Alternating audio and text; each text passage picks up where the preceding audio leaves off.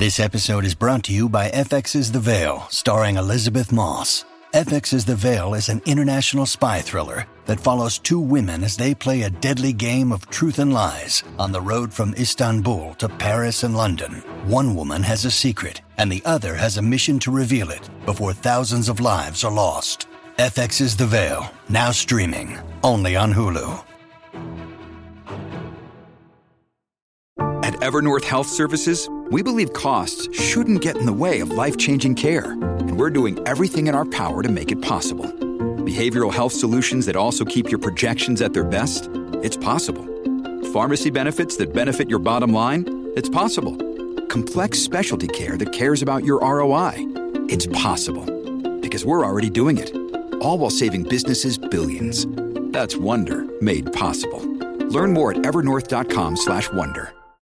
When you need mealtime inspiration, it's worth shopping Kroger, where you'll find over 30,000 mouth-watering choices that excite your inner foodie. And no matter what tasty choice you make, you'll enjoy our everyday low prices, plus extra ways to save, like digital coupons worth over $600 each week. You can also save up to $1 off per gallon at the pump with fuel points. More savings and more inspiring flavors make shopping Kroger worth it every time. Kroger, fresh for everyone. Fuel restrictions apply.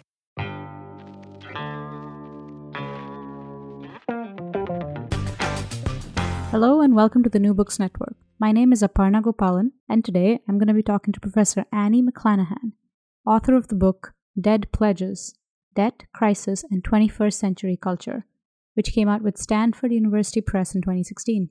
When teaching a public course called The Age of Debt this winter break, I had the strange realization that one of the most successful readings in that course, the one which most clearly explained the 2008 financial crisis and the financialized economy since the 1980s, was written by an English professor. It was Dead Pledges.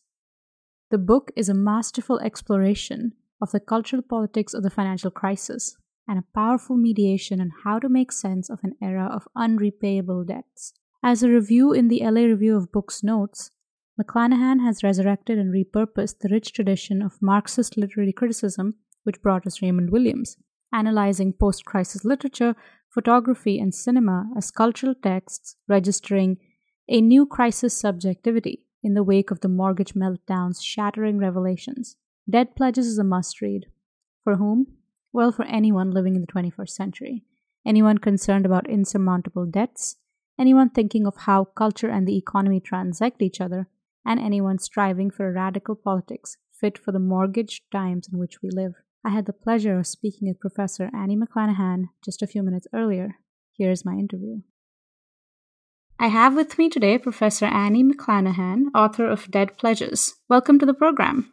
Thank you. So I loved your book. As we spoke about before, I have assigned it in classes, and it's always been very surprising to me that a book about the financial crisis and about its cultural representations is coming from someone who has their PhD in literature and in English. So how did you come to have this really interesting intellectual trajectory between literature and studying debt and finance? Yeah, so as an undergraduate student, I was not the kind of student who took grad school as a given trajectory. And in fact, I wasn't interested particularly in the academic side of my English degree at all as a student until the very last semester that I was getting my BA in English. I took a class on Marxist theory, and it sort of offered me for the first time the sense that the study of literature and culture could be political. I was interested in politics at the time. I was interested in the sort of nascent anti-globalization movement. And those were sort of where my commitments were. And that class just sort of made me realize that those commitments were not necessarily distinct or fully distinct from being interested in studying literature and culture. So when I went to grad school, I really focused on Marxist theory, and in particular, what always was the most compelling to me about Marxist theory was Marxist crisis theory, which is really Marx's attempt to describe the way that the internal contradictions of capitalism lead inevitably to its exhaustion or collapse. And even more particularly, what I was interested in was the relationship of that theory to a theory of finance and financialization.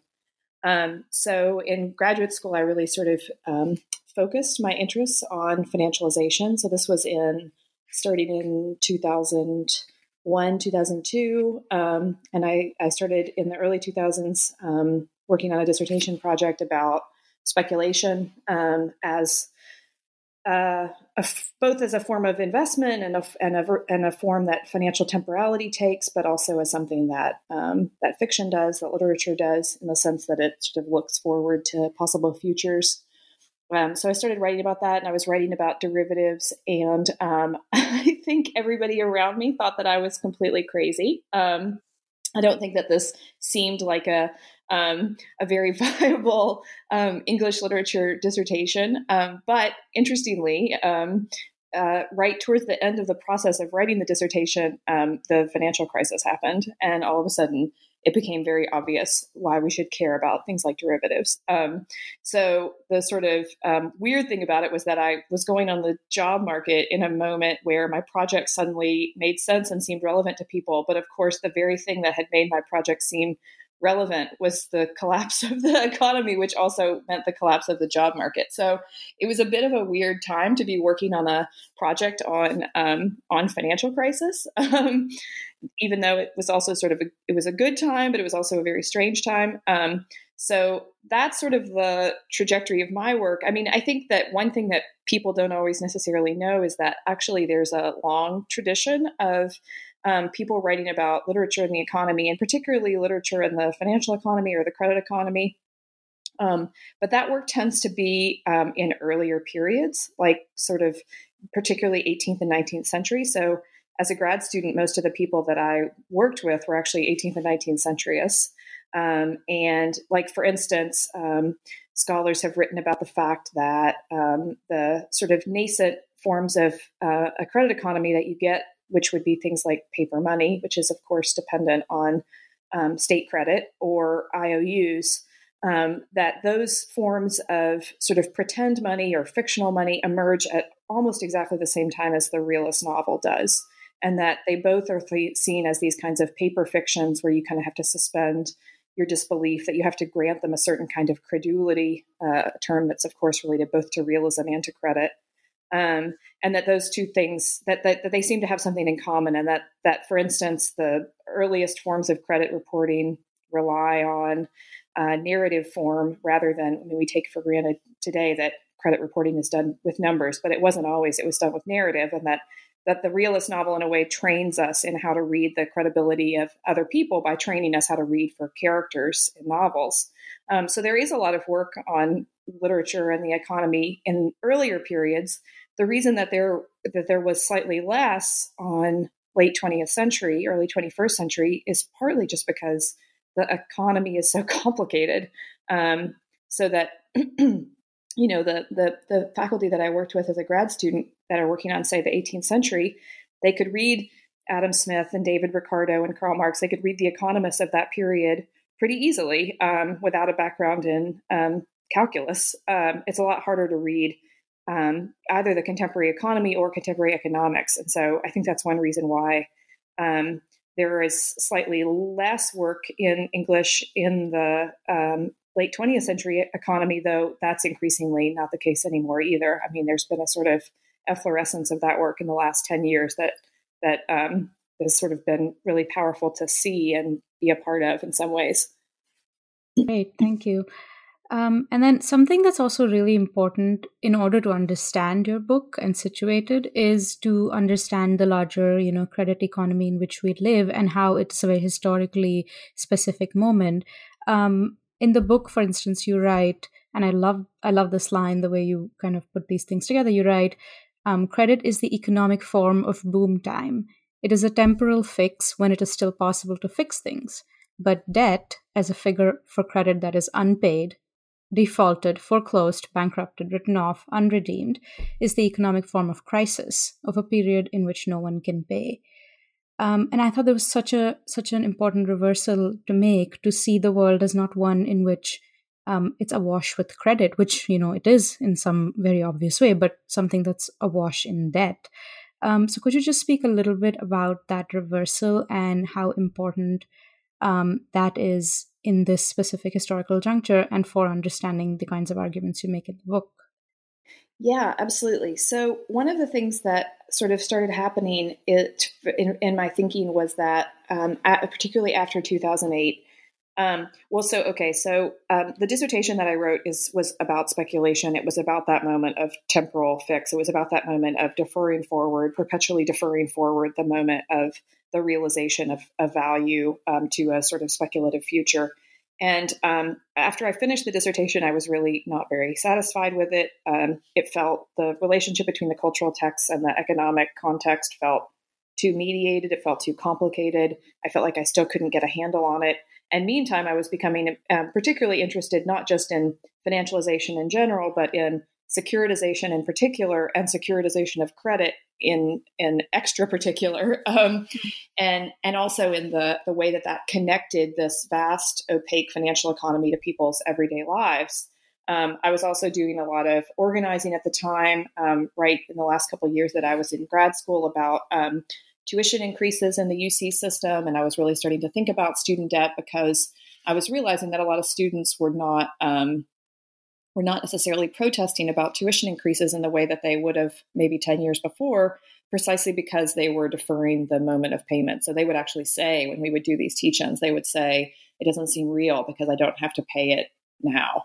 And I was also having a lot of my students in 2007, 2008 were telling me things like, I'm going to miss class this week because I have to go home and help my parents who are being evicted from their house. I had a lot of students who lived I was at Berkeley, and I had a lot of students who lived in the California Central Valley, which was one of the sort of early hotspots for the foreclosure crisis. And I was really seeing that impact my students. So I started getting interested in this kind of credit debt relationship. And I also started realizing that that scholarship I was just describing about credit in the realist novel in the 18th and 19th century, a lot of that scholarship was produced around the 90s to early 2000s. And it really does focus on credit, and it really does see credit as this relationship of credibility, of trust. It sees it as a form of kind of salutary social connection.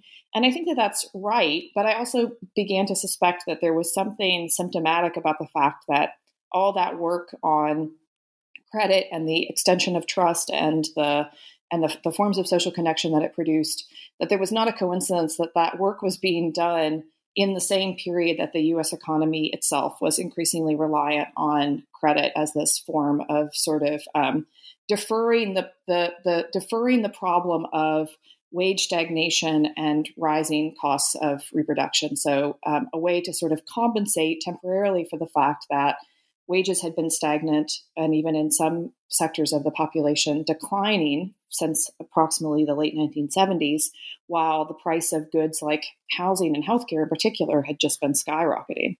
And that credit kind of steps in to fill that gap. But that what was starting to happen in 2008 was that it was no longer able to sort of perpetually defer the moment of its payment, and that people actually weren't able to pay the mortgages on these balloon loans and these loans that were sort of delayed the higher interest for the later years of the loan, that when people weren't able to pay those, that these securitized instruments that everybody had thought were sort of so complicated that they could never fail, these securitized instruments were starting to fail all over the place. And so I sort of got interested in what it would mean to sort of use that scholarship that was written in that period of boom time about the credit economies of the past and think about what it might mean to think about the credit economy of the present and think of it from the perspective of debt, not just of credit, and think of it from the perspective of the failure to repay, to think of it from the perspective of the crash of the value, and how that might open up a space both for a critique of credit and debt and to understand the particular forms of crisis and collapse that seem to be happening in 2008 or so. So that's kind of how the project sort of tries to use that work, but also is a little bit sort of critical or skeptical of the sort of politics that seem to be embedded in the claims that credit relationships are relationships of trust.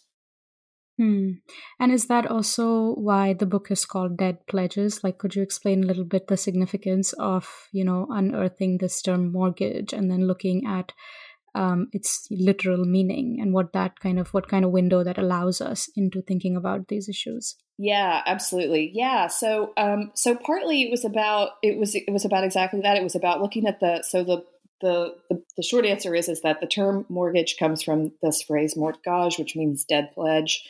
And if you look back in the sort of legal writing going all the way back, a number of centuries, it's not really all that clear why it's called that exactly, but the closest guess that people seem to have is that it has to do with the idea that the mortgaged property is dead to the person that holds the mortgage if they fail to pay the mortgage, and dead to the person who loaned the money once the mortgage is paid. So it's the sense that this property has this kind of dual fatality embedded in it, or the metaphor I use in the book is that it has this sort of zombie quality. And of course, that language of the zombie comes back up again and again during the financial crisis to describe zombie mortgages and zombie banks, these kinds of forms of value or assets that ought to be valueless, but that seem to sort of keep stumbling along, even in the state of bankruptcy. So part of the idea of sort of focusing on the origins of this term was to also say, yes, some of this stuff becomes very obvious in 2008. Some of it kind of rises to the surface and becomes kind of unavoidable. But in fact, if we look at the long history of credit and debt, we can always find this sense, a kind of submerged debt theory, a theory of debtors and from debtors that has always recognized that credit is not a socially salutary form. So while it's true that, for instance, state money, fiat money, paper money depends on a certain degree of trust in the state, one of the ways that trust has always been secured is under pain of death. So that the moment that paper money gets sort of becomes increasingly common in the market system is also the moment that the state starts to penalize counterfeiting with capital punishment. So that the state has always relied on something slightly more than just our sort of faith in its good credit, but also has been willing to put violence behind that trust and to punish accordingly. So that there's this kind of long history that suggests that that when you're a person who has experienced debt, or when you're on the debt side of the equation, that you've always been very aware that claim that it's about trust was basically bankrupt. And I think part of what I wanted to do was try to sort of reformulate this longer history from that perspective by looking particularly at the contemporary period for what it might tell us about that longer history. Great. And the other thing that, or I guess the central thing that I saw coming through in the book, which you already mentioned, is your attention to the connection between the material and the cultural. And you say in the book that debt is material, as you mentioned. It is backed by violence, so it's not enough to see it as a narrative form, but that doesn't mean that thoughts and feelings, you say, must be disqualified or rendered irrelevant, because they are always connected with the economic and the material and the universal. So this I see as a huge methodological intervention that you're making in studies of both culture and of economics that I find really worth sketching out through talking about your chapters. So, for instance, the first chapter of your book shows that there's this unlikely allyship that we can see between behavioral economists and humanists, artists and writers, because both seem to be from very different points of view, but thinking of the economy as a cumulative expression of individual wills and desires. And both seem to be in some ways conforming to Thatcher's maxim, there's no such thing as society. So could you talk a bit more about this particular example of, the link between like the culture side of things and the economy side of things, how they both seem to be converging on a narrative, and then also on how the realist novel sometimes is able to break through this individualism and offer a more structural view? Yeah. So one of the things, I was saying earlier that I had been dissatisfied with my dissertation's incredibly, I thought, sort of tortured and complicated sense of the relationship between cultural texts and their economic context. And one of the things that happened in 2008 was that I felt like suddenly my whole sort of intellectual project had gotten much easier, because between 2008 and 2011 or so, there were all of these texts that were produced, from novels to horror films, that were quite explicitly about this economic crisis. And so it seemed to me that rather than trying to sort of create some incredibly complicated argument about the way that things that didn't seem to be about the economy were actually secretly about the economy, that I could just take the things that were actually about it and look at the way that they were reformulating, like reimagining, questioning, in some cases reproducing the kinds of claims that were part of mainstream economic discourse in the same period. And also, in a sense, of course, like the idea that the economic realities had suddenly become visible in this other way was also part of the sort of methodological claims of the project.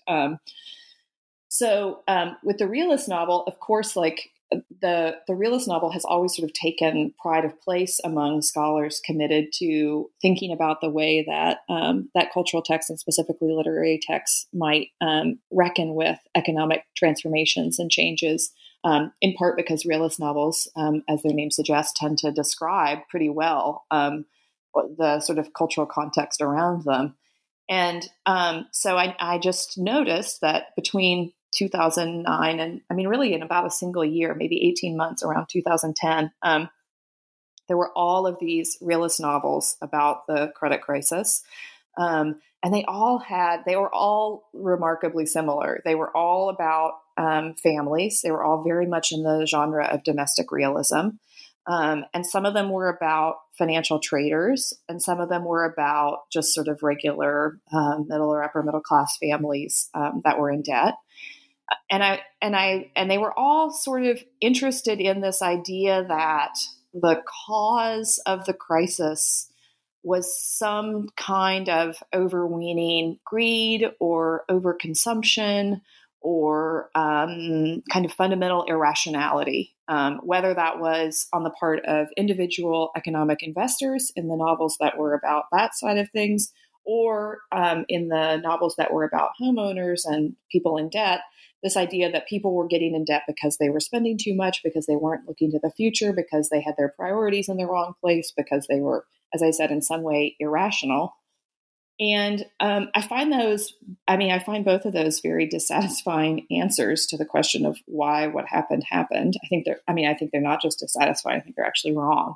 And I also was struck by the fact that those accounts offered by novels really resonated with a kind of sort of mainstream vernacular economics that was really dominating the discourse in that same period, which was the language of behavioral economics. And that whether it's somebody like Alan Greenspan or Robert Shiller, who is the person who famously takes Greenspan's phrase irrational exuberance and uses it to describe what's happening in the financial economy in the early 21st century, whether it's those kinds of thinkers or whether it's journalists, and in this case also novelists, that there's this sense that we can account for what happened by talking about the individual motivations of consumers or investors. And I just was struck by the fact that the novels were reproducing that same language.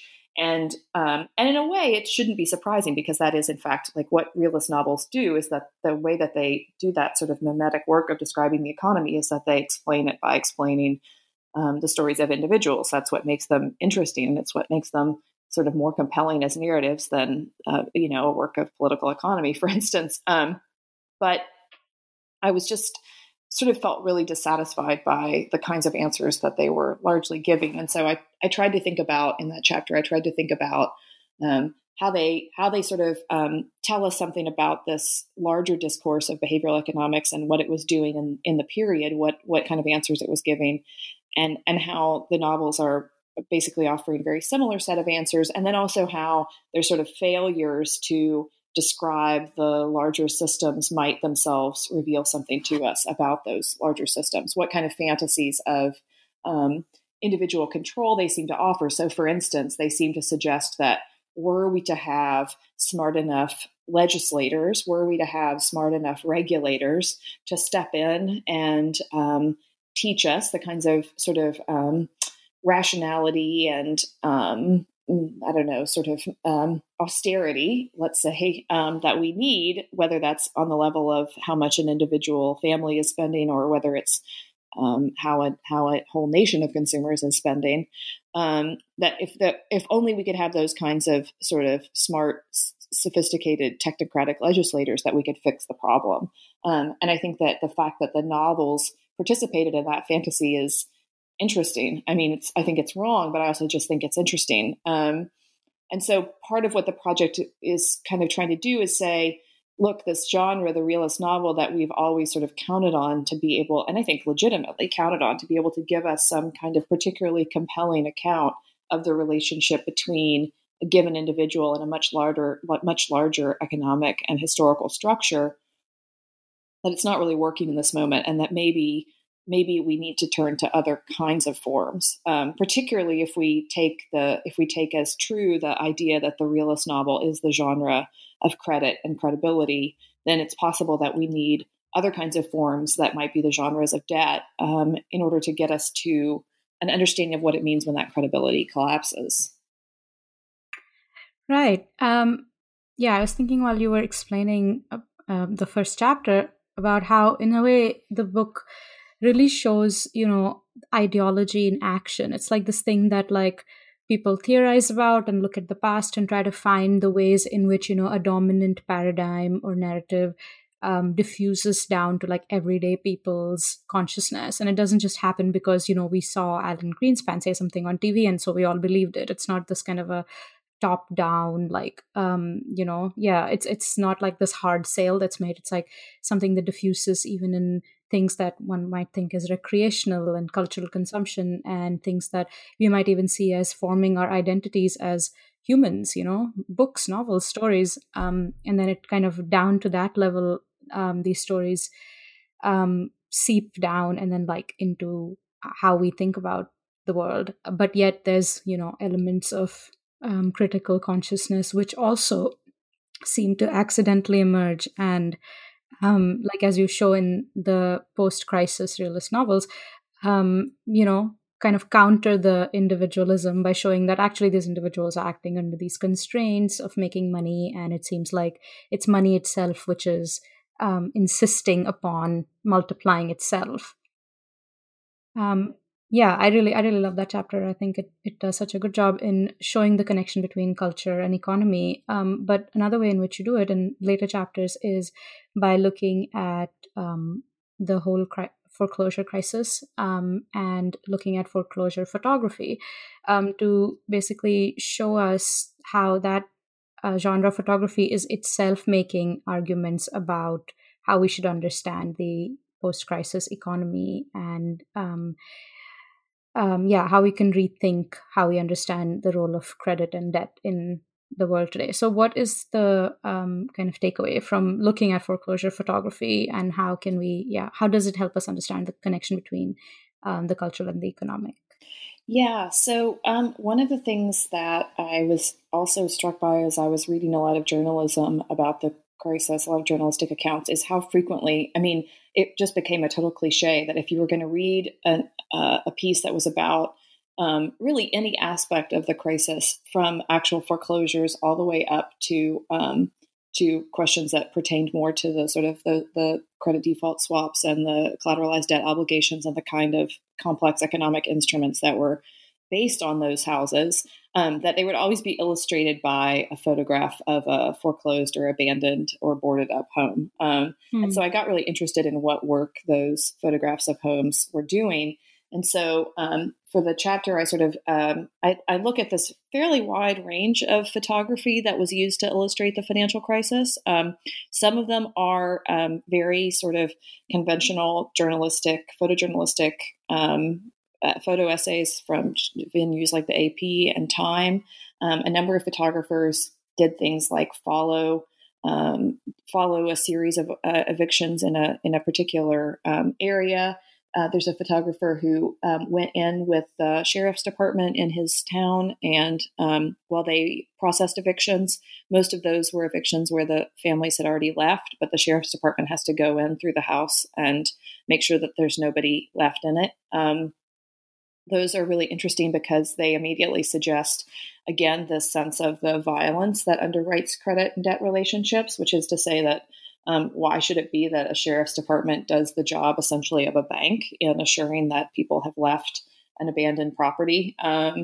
And I think that a lot of the photographers, in the case of both those images and the images of evictions, one of the things that the photographers were really interested in are the questions of sort of privacy and invasion that seem to be part of that moment of the process of eviction. So what happens when the interior of the home, the spaces that we think of as private, the kinds of belongings that we have in our home, when it essentially gets turned inside out, where it gets exposed to public view, to the elements, and to this kind of uncomfortable publicness? What happens to our sense of domestic privacy?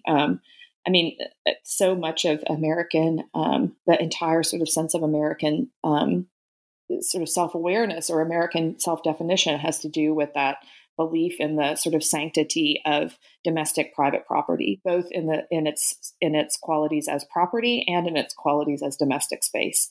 And it seemed to me sort of interesting that these scenes of foreclosure and eviction were both kind of exposing that ideology and also sort of suggesting its limits, that the limit of the belief in domestic privacy, that the limit case of that is when the property relation falls apart. So I was really interested in those kinds of photojournalistic accounts. And I was also interested on the sort of other end, there's art photographers who have done similar kinds of work looking at the interiors of homes where they're basically empty spaces. And so there's art photographers that would do things like take photographs of a carpet where all you could see in this old carpet of an abandoned house was the sort of impression of the furniture that had been sitting on it before the house was cleaned out and abandoned. And I got the thing that was interesting to me about those images was I sort of read them through Freud's idea of the uncanny, which is a kind of psychoanalytic concept that is part of what he talks about as where we get these sort of feelings of horror or fear or disgust. And for Freud, the uncanny, that word comes from unheimlich, the German unheimlich, or unhomely. And so I was interested in what happens when we make homes into these kinds of unhomely spaces. Largely, I suggest that the primary way that happens is by making homes property. So that the moment that we say that your domestic space is a property, that with the moment that we say it's a commodity and that you only have the right to domestic space or to domestic privacy so long as you're able to pay rent or to pay a mortgage, that we always already make the home unhomely when we subject it to that kind of property relation. And I think that these images of these abandoned homes were sort of doing that by showing us these homes where all of the sort of sentimental objects of sentimental value, all of the objects of economic value had been removed. And all there was left were these sort of ghostly traces, these kind of impressions on the carpet or on the walls of the presence of those objects. And then sort of the end of the chapter, I turned to a kind of a third genre of photography, which isn't really about houses at all. But it was images of Detroit. And one of the interesting things that happens in these kind of photojournalistic attempts to represent the crisis is that images, the other kind of image that became very common and even cliched as a sort of visual representation of economic journalism was these images of like abandoned Detroit factories. And a lot of scholars have been very critical of that and said, look, the crisis that happened in Detroit is a longer crisis and it's a distinct crisis and it's not a very apt historical metaphor for what was happening in 2008. And I think that that's true in one sense. I mean, the crisis in Detroit is a longer crisis. It has to do with deindustrialization and it has to do with what happens to those sort of Rust Belt areas after factories leave. But I also think so in that sense, it's not exactly about what happened in 2007, 2008. But I also think that and the argument that I make is that those images as deployed as representations of 2008 actually suggest the continuities in this longer history, which is that actually what happens in the 21st century has everything to do with what began to happen in the 1970s with deindustrialization, which is that the entire United States economy and global economy to a large extent shifts from industrial production to financialization. And that one consequence of that is the wage stagnation that I described before. So consumers aren't earning the same level of wages that they were. And so they come to rely more and more heavily on debt, on credit being offered by credit cards and mortgages, car payments, student loans, et cetera. So that's one consequence, and that capital needs new places to invest because it's not able to get the same profits that it was from manufacturing. And so it looks for new places to invest, and where it goes is financial markets. And so even though those images of Detroit sort of don't capture what was happening specifically in 2008, I kind of argue that what they actually do is precisely give us an opening into that longer history where the crisis of deindustrialization that happens in the 70s actually is incredibly linked to what starts to happen in the 21st century with the consumer credit economy. That's really remarkable that this genre of photography is able to, create this historical connection, which scholarly works and, academic debates write about as well. So it's again like another example of a kind of critical, in this case, critical popular narrative, which might be just under the surface, maybe. You also, just as, you read this photography as possessing this kind of profound critique of the commodification of one's home, you also see something of a similar sort in horror films, post-crisis horror films, and how they refuse to view the foreclosure crisis as rational or natural or objective, and instead view it as something horrifying and as something kind of profoundly disturbing. So do you think that those horror films also participate in an incipient critique? Yeah, absolutely. So, I mean, one of the things that became interesting to me right after the crisis is, it's related to what you were just saying, which is that, there's a tradition of Marxist scholarship that wants to say that economic systems happen behind our backs, that they happen under a kind of veil of illusion, that we aren't aware of what's going on, and that maybe even intensifies in the sort of contemporary or postmodern period. And I think that that's true, but I also think part of what I'm trying to say is that maybe people who are the victims of the system are and have been a lot smarter about it than we might have assumed. And that one of the ways that kind of popular intelligence or popular insight gets registered is through precisely popular genres like horror film. So, in fact, the very first texts to respond to the crisis were not realist novels or novels of any kind. They were precisely horror films. So that was sort of the very first place that I found a genre responding in fairly explicit ways to what was happening in 2007, 2008. So that was sort of where the project actually began. It's the last chapter of the book, but it was also the first chapter the first work that I wrote about it.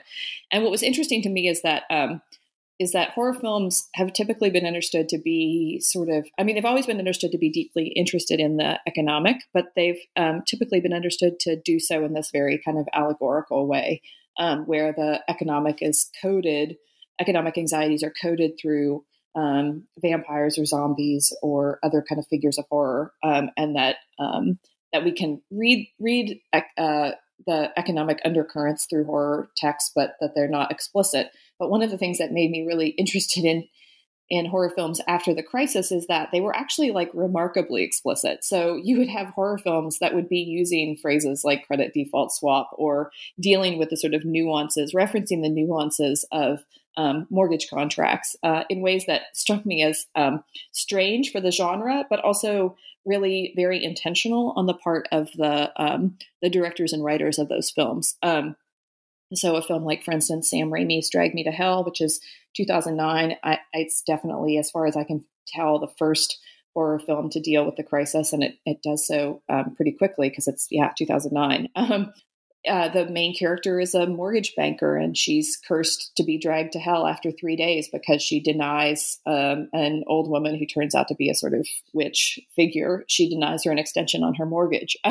So it's not really coded at all. It's pretty explicitly about what happens about this kind of sense of the relationship between violence, eviction, and debt. And in particular, one of the things that I became really interested in writing that chapter is like thinking about the relationship between paying back as the logic of credit. And that's sort of that sense of credibility and trust and sort of social connection, that we have a certain kind of responsibility or socially salutary obligation that is structured and rendered through the credit arrangement. The relationship between that version of paying back and another version, which we might call payback, which would be revenge. And so thinking about the way that, that again, to sort of flip the script on the sort of from the credit perspective to the debt perspective, and to think about what it might look like for debtors to take their revenge on creditors, and the way that these horror films were very explicitly about that. So I've already explained how that happens in the Sam Raimi. There's also a number of other horror films that imagine an eviction happens, and then new people move into the house, and the people that were evicted then come back and take their revenge on the new owners. And there too, we can see like really interesting connections to the longer history of horror film, and particularly horror film about domestic space, because horror film about space has always been really interested in the idea that that the past haunts the present through land and through houses. So if you think about a movie like Pet Sematary or Poltergeist, or any number of the movies that are about the ways that sort of ancient Indian burial grounds, or the killing of witches, or slavery, or any of the kinds of historical violence that have to do with land and with land theft and with dispossession might continue to haunt the present in the people that live in the houses built on that land. And then I think what these more contemporary films do is they kind of update that sense that horror and the Gothic have always had about the sort of possession of dispossessed land, that they kind of update that for the present to think about how that might get rendered in the context of a foreclosure crisis, where not only are people losing their homes because they can't pay their mortgages, but also other people are able to capitalize on that loss by taking control of the real estate, by profiting off of it, taking advantage of depressed prices to sort of snap up property, and the way that might create these relationships of payback on the part of the debtors. And then again, to think about the ways that these horror films are again, like quite explicit. So there's another one where the question of realtor disclosure comes up as a major plot point. Like, what is it about a house that a realtor has to disclose? And I mean, I did a little history on real estate law, and it turns out that there's this idea of what's called stigmatized property in real estate law, and that what stigmatized property means is that there are certain things that a realtor has to disclose. It has to disclose if a house was the scene of a major crime. It has to disclose if a violent death took place there. But it also has to disclose if there's a rumor that the house is haunted. And it has to disclose if there were, if people that were previously living in the house might have been subject to intense forms of debt collection, because there is an anxiety that if you buy a house where a bunch of debt collection agencies are after the people that used to live there, that sometimes they'll just continue to bother the same house, even if the people that they're after have left. And so I was just sort of interested in like, what would it mean for a horror film, a sort of schlocky, in many cases, these were sort of B-grade horror films. What would it mean for a horror film to be partly about these sort of details of realtor disclosure in ways that, again, were pretty explicit and I think pretty intentional? And how might it be that sort of popular genre kind of captures and represents a kind of popular consciousness about these things that is not this kind of diluted or mystified or ideological sort of faith in the rationality of these systems, but it's actually like a pretty kind of canny awareness of what it means to be in debt or to be foreclosed upon in the 21st century. Yeah, great. And if anyone was still unconvinced that, there's a direct line between narratives and economic reality, the coda of the book just kind of is for them. I love that. I love that part of the book. I read that first, actually. In the coda, you basically describe how protest and kinds of forms of mobilization derive from understanding the present as a present of debt are very different than forms of mobilization which would derive from understanding it either as credit or just as the logic of capitalism, or as kind of something that has existed for a long time. So to bring this narrative shift into view actually opens up new strategies of opposing the present capitalist world order. And you show some of them which have actually already been taking place, which take the form of sabotage. And you basically say that this is happening because our relationship to capitalism is no longer governed by the workplace and by production.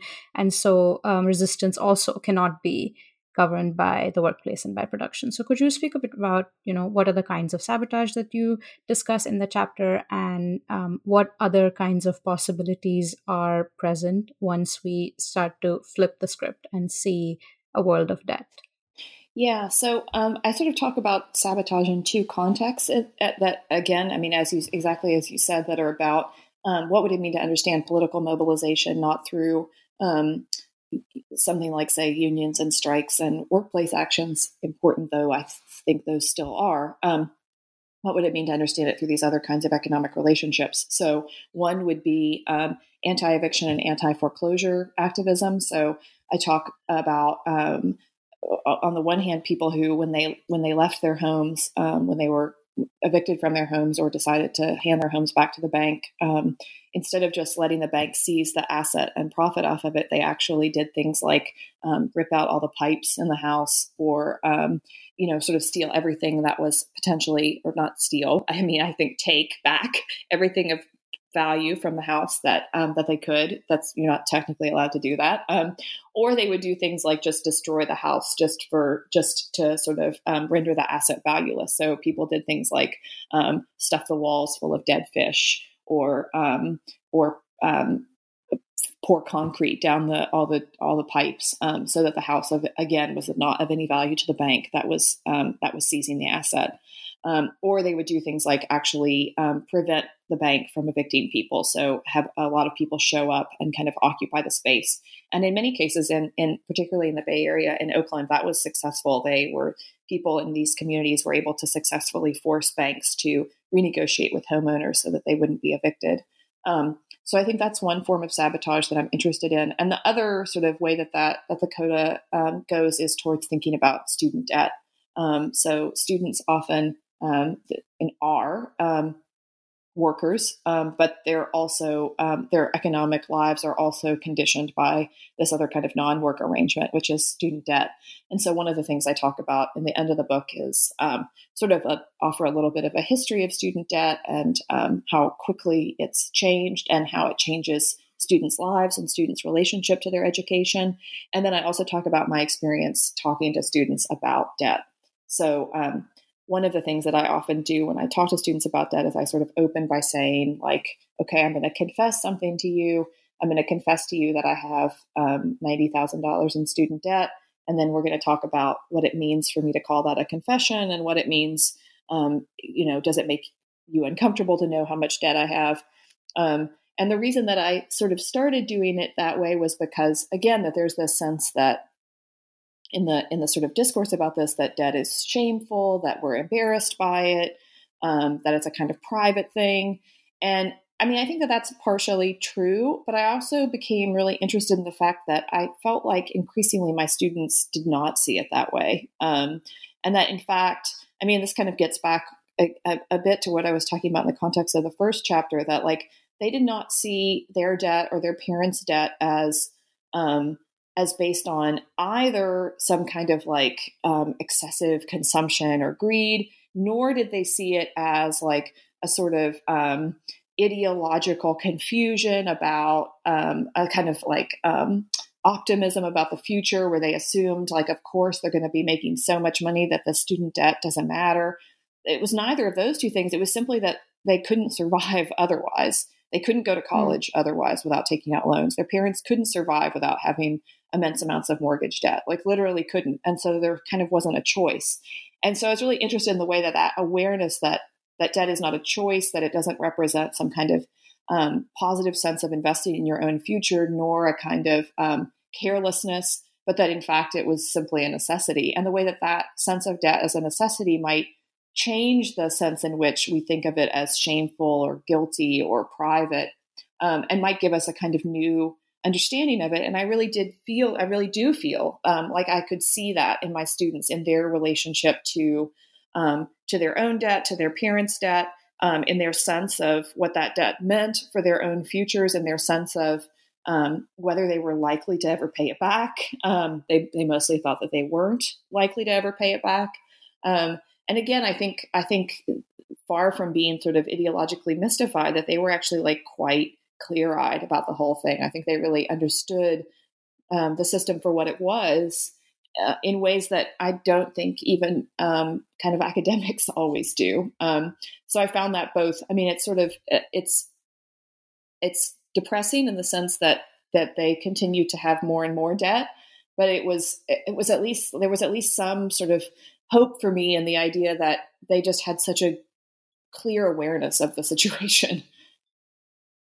Right. It's as you say that they are the products of a capitalist totality, but they're also maybe the subjects most capable of reckoning with it. Again, I just love quoting your book back to you. But it's so well said, and it's something that one hopes is true, right? Yeah. I mean, it's interesting. Like I talk to them and I sort of say, when I do teach-ins about debt, one of the first things I say is like, how many of you, except for those of you whose parents might be doctors or lawyers, how many of you ever heard your parents talking about student debt? And it's almost none in most cases. And then I say, how many of you assume that you will be still paying your student debt off long past the time that you have kids? And it's basically all of them. And so, one of the things I say is like, this is a generational change. It's an absolutely immense generational change. And it's happened incredibly fast. I mean, of all the kinds of debt, of all the changes in terms of mortgage debt and credit card debt, I actually think in sort of quantitative and qualitative terms that nothing is has been as fast and as extreme as the increase in student debt. And I think that's one of the reasons why it's become such a immensely sort of discussed political issue, and continues to be an immensely discussed political issue. And I think it is for many of them the issue of their moment and the issue that defines their generation. And I think it's again, as worrying as it is to think about the amount of debt that they have, it is at least reassuring to know that I do think that they have a fundamentally different relationship to it. Right, and that they're not laboring under some kind of false consciousness, which yeah, right. So after this wonderful book, which came out a couple of years ago, you are working on a few more really exciting projects. Could you tell our listeners a bit more about those? Sure. Yeah. So I've been sort of working on two projects. One is that when I was writing the chapter about behavioral economics, I got kind of interested in microeconomics, and microeconomics is basically the mode of mainstream economic thought that sort of comes to dominate the discipline as a whole in the late 19th, early 20th century. And then by the late 20th century really is the sort of primary mode of economic analysis. I got really interested in that. And I got interested in the fact that there didn't seem to be much of a cultural history of that transformation. So last year, I had a grant through this amazing program called the Mellon New Directions. I always like to give it a shout out, but and the point of that program is to allow scholars, mid-career scholars, to study extensively in another discipline. So I got that grant, and I spent a year and a half taking undergraduate microeconomic classes, which was quite an experience. I had to teach myself basic calculus to do it, so it was not easy, and it was really challenging. I mean, part of what I'm interested in is the fact, as I was saying at the beginning, that because the discipline moves so much towards math, that it becomes completely impenetrable to people without a pretty strong mathematical background. So in a way, actually exactly the problem that I was interested in, which was like what happens to the possibility for interdisciplinarity when that shift happens. It also posed a big challenge for me because I don't have the math background. So I did that for a year and a half, and I've been writing some work based on that research about the kind of intellectual and cultural history of this disciplinary change in the discipline, where it moves from political economy in the 18th and 19th century to economics in the 20th. So I've been writing about that. And then the other project I've been working on, the one that I think is going to be my next book, is about contemporary work. So as part of what I got interested in the fact that after the crisis of 2008, basically about 90% of the jobs that have been created since 2008 in the last decade have been in some form of contingent or temporary labor, gig work. So I got really interested in gig work and in it's the relationship between contemporary gig work and older forms of work like tip work that actually have been a sort of increasingly important part of the U.S. economy since about the 1960s, but that are not subject to federal minimum wage laws. So I got really interested in the history of what's called the tip credit provision, which is basically the way, I mean, any of us who ever worked a tip job probably know this, but that tip workers only have to be paid $2.13 an hour if they collect enough of their income in tips. So what it means for the burden of labor costs to be shifted from employers to consumers, which is essentially what happens with tip work.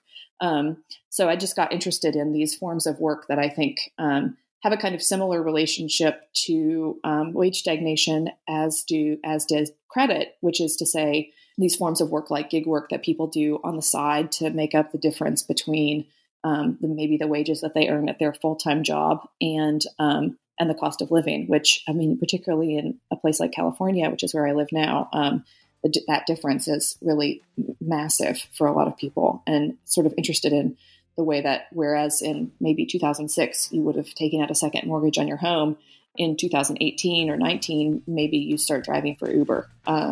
So that's sort of the project I'm working on now, is about the sort of history and the sort of cultural forms that come into to sort of represent these systems of tip work and gig work that characterize contemporary labor.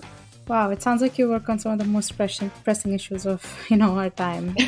So I really look forward to your future work, and thank you so much for being with us and talking to us about your book. Thank you so much. I really appreciate it. It's been a pleasure.